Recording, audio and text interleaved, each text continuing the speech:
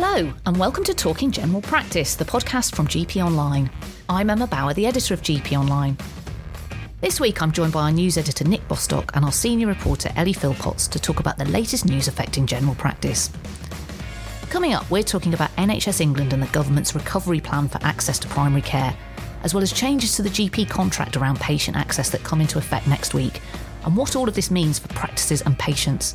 We're also looking at whether the BMA is likely to ballot GPs on taking industrial action following this year's contract imposition. And our good news story today is about patients campaigning to save their practices. That's all to come on this episode of Talking General Practice. The start of this week saw the government and NHS England unveil their joint plan for recovering access to primary care. The plan is a 46-page document setting out a range of measures that the government and NHS England believe will help improve access to general practice, as well as reduce pressure on practices. The plan is based around four key ambitions: empowering patients, implementing what's called modern general practice access, building capacity, and cutting bureaucracy. So Nick, what are NHS England and the government hoping to achieve with all of this? So there are a couple of things here. Part of this is about trying to address the drop in patient satisfaction with general practice by making it easier to contact practices and to book appointments. And NHS England points to the drop in patient satisfaction over the past year, highlights the fact that patients' experience of making an appointment is likely to be negative when they find they can't get through to their practice. So there are measures here that NHS England hopes will improve access. So it's plans to improve phone systems, online access to practices and triage systems to try to make sure patients are offered advice or appointments on the day they call their practice. And that follows on from requirements imposed on practices through the GP contract for 2023-24. And NHS England also says, though, that this is about laying the groundwork for plans set out in the recent Fuller Stocktake, which sets out plans to drive integration of primary and community care. And one of the key elements of that report was around streamlining access to care and advice. And the GP Access Recovery Plan says integration of primary care, as envisaged by the Fuller report, can't really go ahead without measures to take the pressure off primary care and end the so-called 8 a.m. rush for appointments. So there are two things NHS England says it hopes to achieve through the Access Recovery Plan. One is to end the 8 a.m. rush, where patients call en masse at the start of the day and can find it difficult to get through and book an appointment. And the second is to make sure that patients who contact their practice find out on the day how their request is going to be managed. And so patients whose need is clinically urgent should be offered a telephone or face-to-face appointment on the day. Patients whose need is not so urgent should be offered an appointment within 2 weeks. And in some cases, patients can be directed to self-care or to other local services that can help them, such as pharmacies or other community health services that they can refer themselves to. If we look at all the different bits of the plan, let's start with modern general practice access. This is this new term that's coined in this report. What does that mean and what's it all about? So it's a phrase that NHS England has coined to describe a modern approach to handling requests for care that it says hundreds of innovative GP practices across the country have already adopted. And the Access Recovery Plan describes three main elements to modern general practice access. And it's better digital telephony, simpler online requests, and then faster navigation, assessment and response.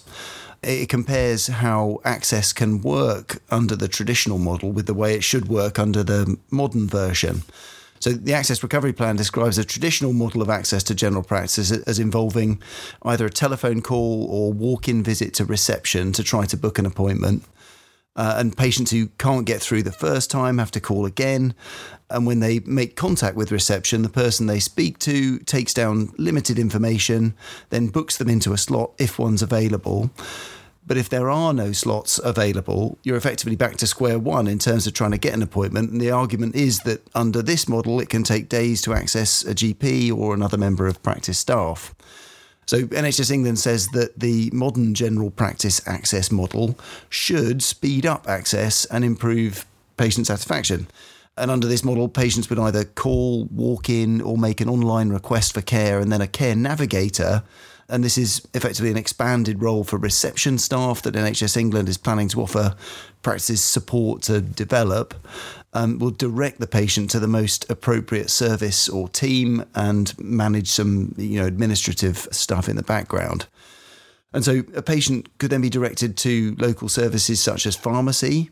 They could be advised to self-care or directed to assessment and response by someone within the GP multidisciplinary team. And according to NHS England, practices that have adopted this approach to handling contacts with patients have higher satisfaction scores. They've been able to get on top of demand in a way that other practices have struggled to do. There's a lot of work to be done to enable practices to begin to adopt this way of working. Around half of practices still have an analogue telephone system. And NHS England says only about a fifth of practices already have the technology that would enable them to adopt this modern general practice approach. So as well as training staff to operate in this way, getting the tools in place to allow them to do this will be important. And NHS England says £240 million has been retargeted from somewhere else in the NHS budget to get this off the ground.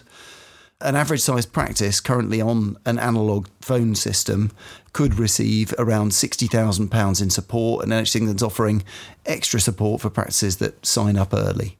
That all sounds okay, but surely workforce is the major issue. We know that we've lost 2,000 full-time equivalent, fully qualified GPs since 2015. We talk about the workforce all the time on this podcast. And that was at the point when the government said we actually needed 5,000 more. There's also a real shortage of practice nurses.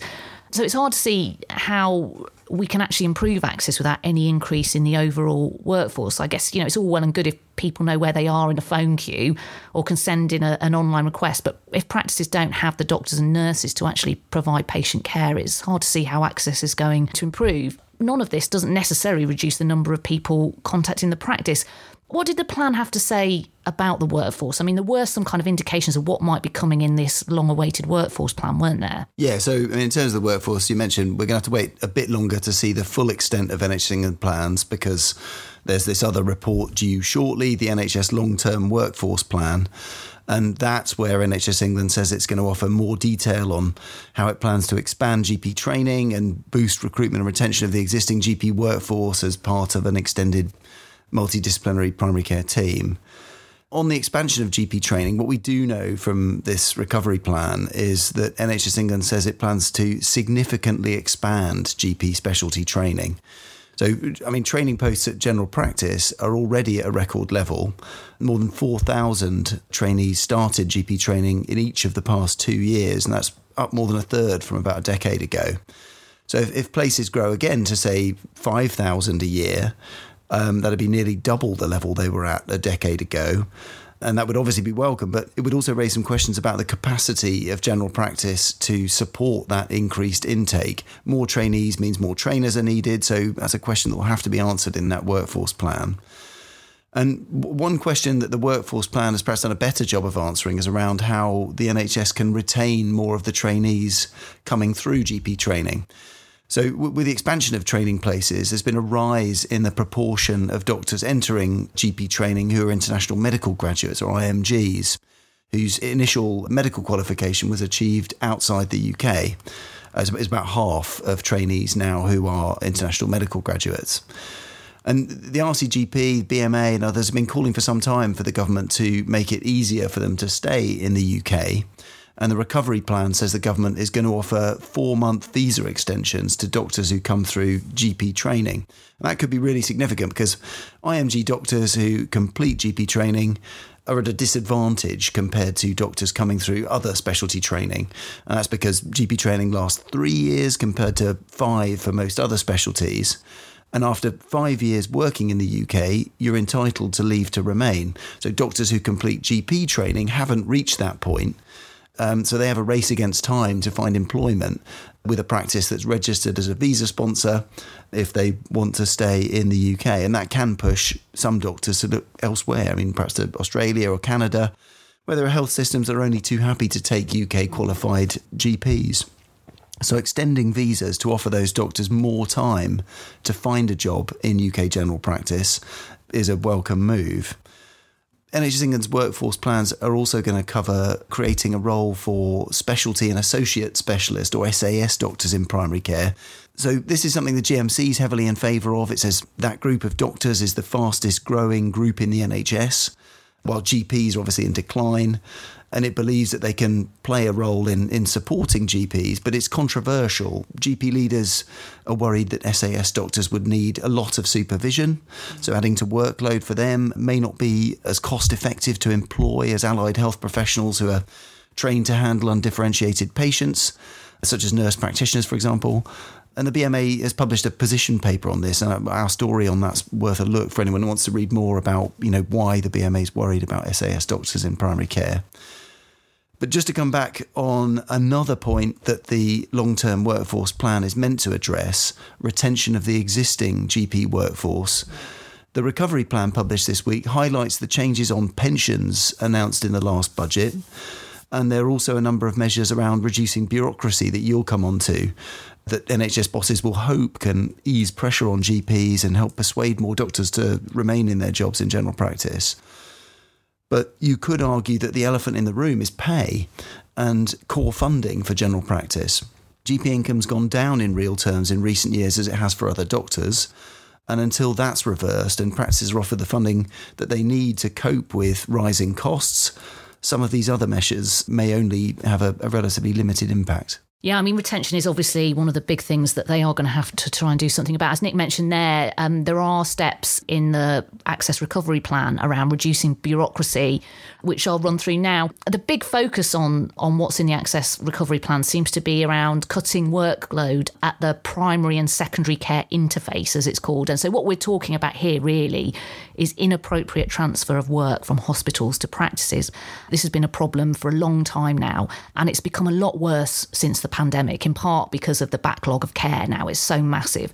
GP Online carried out a poll in the middle of last year in which 81% of GPs said that their practice was experiencing inappropriate transfer of work from hospitals, and 73% of GPs said that this was somewhat or significantly higher than at the same point in the previous year. The thing that is important to note before we go through what's in the plan is that most of these things, they're not new. Some of these things are what hospitals should actually already be doing under their own standard contracts. But what the plan does is it specifies that ICBs will need to take steps to address 4 key problems and that they need to report back on what they've done at public meetings in October or November this year. So the 4 things are onward referral. So if a patient's been referred to secondary care and then needs to see another specialty, that referral should happen within the hospital rather than patients being sent back to that GP. It sounds totally ridiculous that this even happens, but it does, and it happens a lot, and it's really time-consuming for patients and for GPs. The second thing is that fit notes and discharge letters need to be done properly by hospitals so that when a patient's sent away from the hospital, they have everything they need. Hospitals are also being asked to have their own call and recall systems for follow-up appointments and tests so patients know who to contact and they don't need to go and ask their GP to chase this up. And finally, providers need to establish single routes of communication between primary and secondary care so GPs know who to contact about things like referrals or getting additional advice. So those are the 4 things ICB's being asked to make progress on. And on top of that, ICB chief medical officers have also been asked to set up systems or working groups or some way to enable GPs and consultant-led teams to discuss and address challenges or problems that are specific to their area. So all of those 4 things I mentioned there really are an immense source of frustration for GPs and for patients. So obviously it would be really positive to resolve these issues. But as I said, some of these things are already in the NHS standard contract for hospitals and have been since 2017. And they're still a major problem for practices. So it's not really clear how much this instruction to ICBs will make a difference if the actual contract hospitals are operating under hasn't led to any changes. Nick, one of the other proposals that received a lot of media coverage is the idea of significantly expanding what community pharmacy can offer in a bid to reduce demand on practices. What did the plan have to say about that? The idea here is that by the end of 2023, community pharmacies could offer prescription medication, including antibiotics, to treat 7 common conditions, including sinusitis, earache, sore throat, and some UTIs. And they could offer those prescription medications direct to patients, so cutting out the need for a GP appointment. NHS England says this system, known as Pharmacy First, could save 10 million GP appointments a year if it goes ahead. So that could have a significant impact. There's also a plan to increase capacity for blood pressure checks and to offer women access to oral contraception from pharmacies. And again, this is direct from pharmacies. So that could again take further workload off of general practice. And there are also some changes to tax and legislation intended to support pharmacies to take on some of this work. And the Royal Pharmaceutical Society, for example, says Pharmacy First couldn't be a real game changer. But I think it's also worth noting that the BMA pointed out that community pharmacies are closing across the country as GP practices are. So there are questions over the capacity of pharmacy services to take on this new work. Yeah, definitely. I mean, there are some other bits on self-care in the plan as well. The plan talks about wanting to make it easier for people to monitor and manage long-term conditions themselves. So this was all around recording data about their condition online. But there's also plans to expand the number of people who can self-refer for certain community services, including musculoskeletal services, audiology, weight management services, podiatry, and some community equipment services. We're going to come on to talk about the GP contract changes in a minute that link into all of this. But before we get into that, what's been the reaction to the Access Recovery Plan itself? What have the BMA and RCGP had to say specifically about this plan? So I think from both the BMA and the RCGP, there's a sense that all of these measures could be helpful, but that they're still waiting for the government and NHS England to address the fundamental issues facing general practice, such as underfunding and a chronic shortage of GPs that's only getting worse as things stand. And one of the lines that stood out in this report from NHS England was that since 2019, the government had grown the general practice workforce by 27%. So, I mean, that sounds like a huge success story, and it reflects the additional roles reimbursement scheme, bringing in large numbers of health professionals into primary care, as well as the rise in GP training places that we've already talked about. But what a statement like that completely ignores is perhaps the most important fact when you're talking about general practice, and that's that the number of fully qualified full-time equivalent GPs, i.e. GPs, in England has actually dropped by more than 1,000 in that same period since 2019. And as we've said before on the podcast, we're actually down by more than 2,000 full-time equivalent GPs since the government promised in 2015 to increase the workforce. Maybe there will be something in the forthcoming workforce plan that can turn that around. But after an imposed contract that doesn't offer the funding practices need to cope with major increases in cost pressures, or to offer staff pay increases to compete with other employers, let alone match inflation, these plans don't go anywhere near satisfying GP leaders. And the BMA said that unless GP practices are given time, investment and support to deliver their core services, then they're just being set up to fail. And the RCGP, for its part, said that although there were some encouraging points in all of this, basically general practice just needs thousands more GPs for any of it to make a difference. Now's probably a good time to talk about how the GP contract this year fits in with all of this. So the recovery plan comes alongside a number of measures in the contract that focus on access. And we know already that the BMA GP committee has really objected to some of those changes that are going into the contract. I mean, when the contract changes were announced, the BMA said it just wasn't possible to deliver on many of the ambitions within it without more staff and more funding, as you've mentioned there. I think before we get into talking about the contract, it is important to just reiterate what Nick's just said, that this is an imposed contract. This is not something that the BMA have agreed to. So GPs have effectively had no say in any of the changes around access, which are effectively going to be forced on practices this year. So basically the changes mean that they take effect from Monday, the 15th of May. They require GP practices to ensure that all patients are offered an assessment of need, an appointment or signposted to an appropriate service at first contact with the practice. So practices have basically been told they can no longer ask patients to call back later or the next day. Now, Ellie, you've been talking to GPs about some of these changes and how practices are planning on implementing them and some of the problems with it. What have they had to say about all of this? Yeah, so they're concerned about all sorts of things, really, from capacity becoming overwhelmed to the gaps in the workforce, making these access plans very difficult to carry out. A lot of practices are really considering sending patients to 111 if they're full for the day. And some of them are even fearing that patients could become trapped in kind of a loop between their practice and 111. But it does seem difficult to think of many other options, and BMA's guidance on safe working actually does suggest that this is an option, so that if they're facing excess demand beyond what is deemed a safe level, then practices should redirect patients to providers like 111. But the problem is the access plan published this week does seem to be saying that practices can't direct patients to 111, except in exceptional circumstances, and that they do need to inform their commissioners if they're doing this. So it seems like a bit of a mismatch. They've closed off a potential avenue for practices to go down if they've hit capacity. And ultimately, they probably will need to say that there are exceptional circumstances, because if practices don't have a digital first option already on the go, and most don't, then it seems likely that they might struggle. We're seeing as well some GP leaders, such as Surrey and Sussex LMCs, have even suggested that practices switch off their online consultation systems outside of core hours to manage demand, and even during core hours if it becomes essential. And they've got a number of other recommendations too, so moving to a 15-minute appointment model that limits each GP to 25 to 35 patients per day. Capping GP consultations is potentially better for GPs. As we know, it reduces the risk of burnout and means that they're taking on less clinical risk throughout the day. But it could also help access. There's more chance of multiple patient concerns being discussed within one consultation and fewer follow-ups. So not trying to pack more consultations into the day hopefully means that GPs can give more time and attention to each patient that they do see, which is obviously a good thing all around. I've also been speaking to LMCs such as Cheshire and Nottinghamshire, and they've really been discussing how they're going to manage these new access changes. So things like how receptionists can signpost or divert patients elsewhere when appointment slots become full and when they can't ask patients to call back later.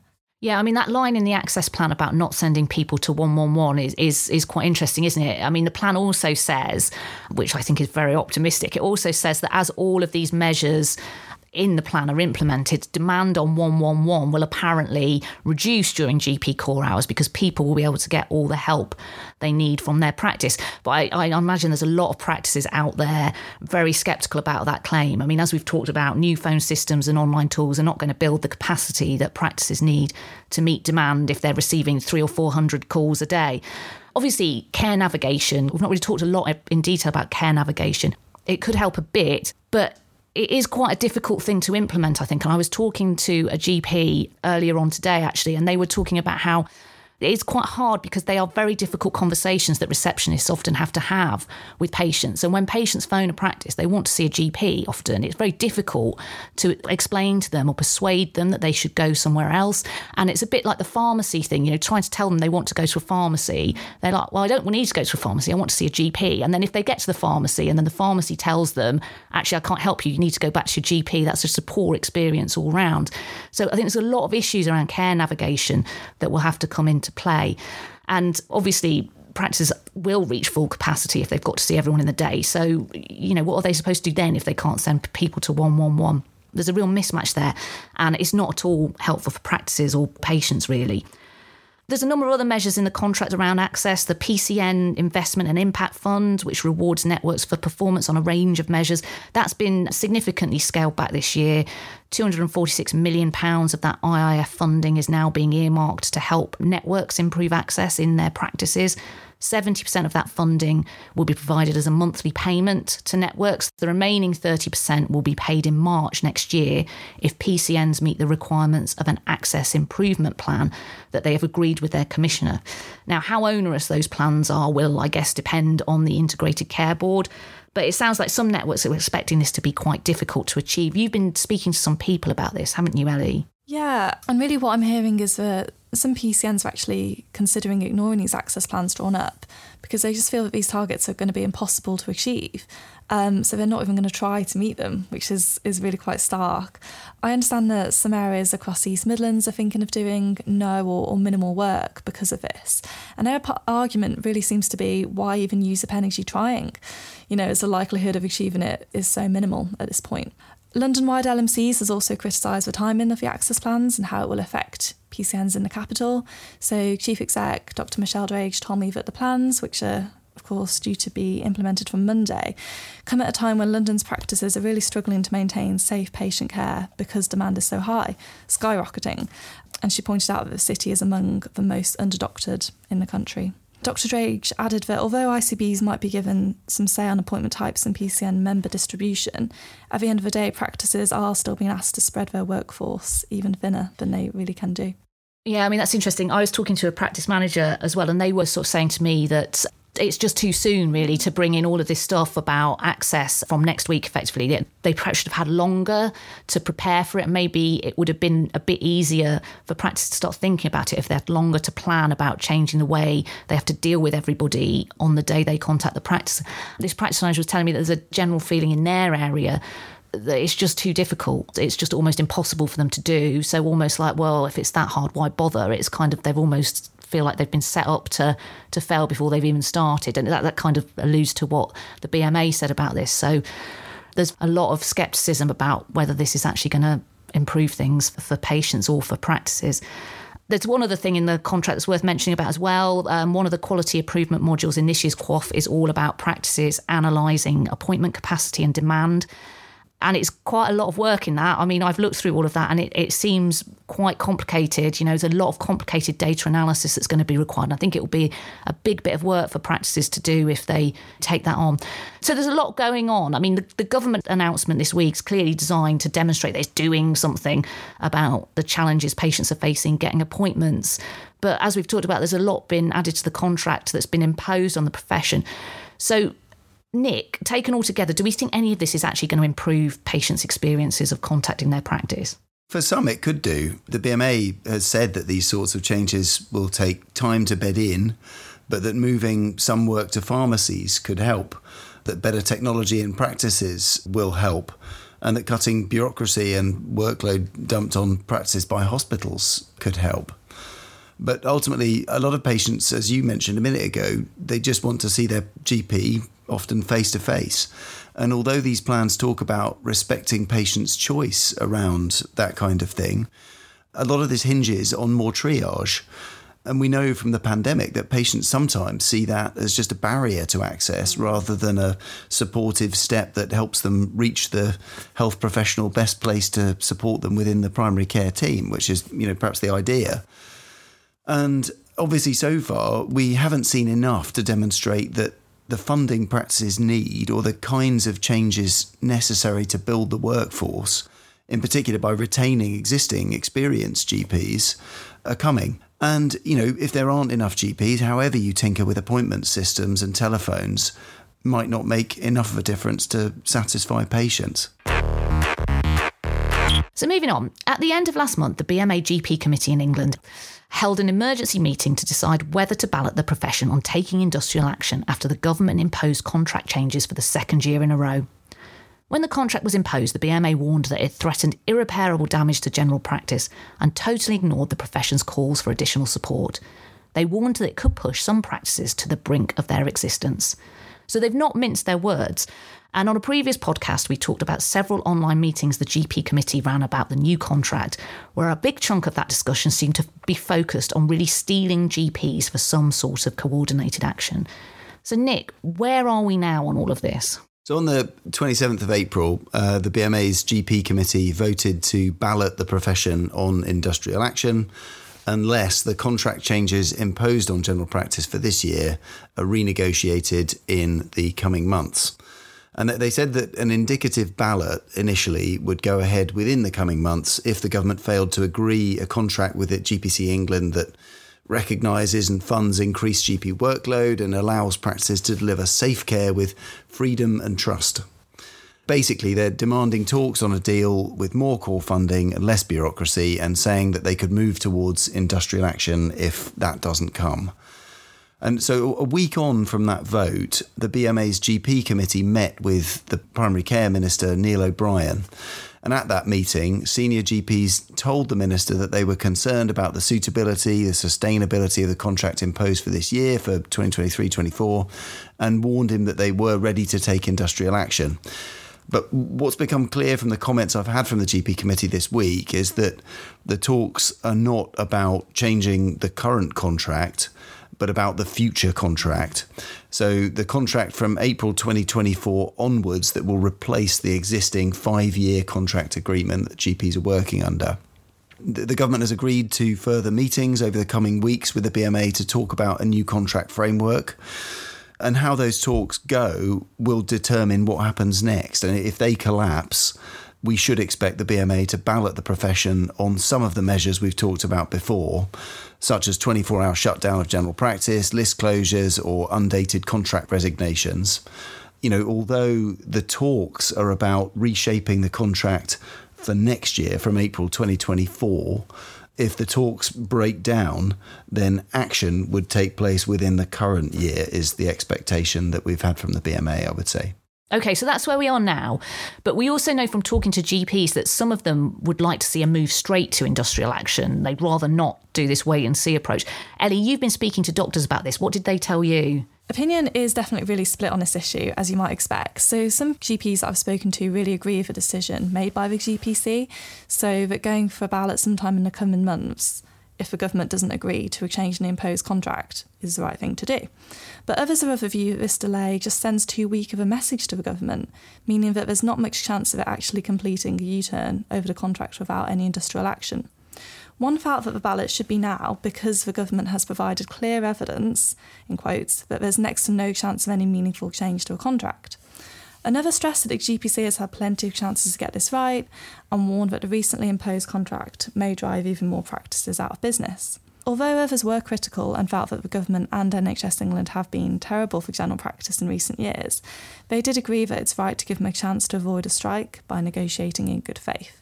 They warned that if the government still refuses to talk on this, the ballot will need to be acted on though.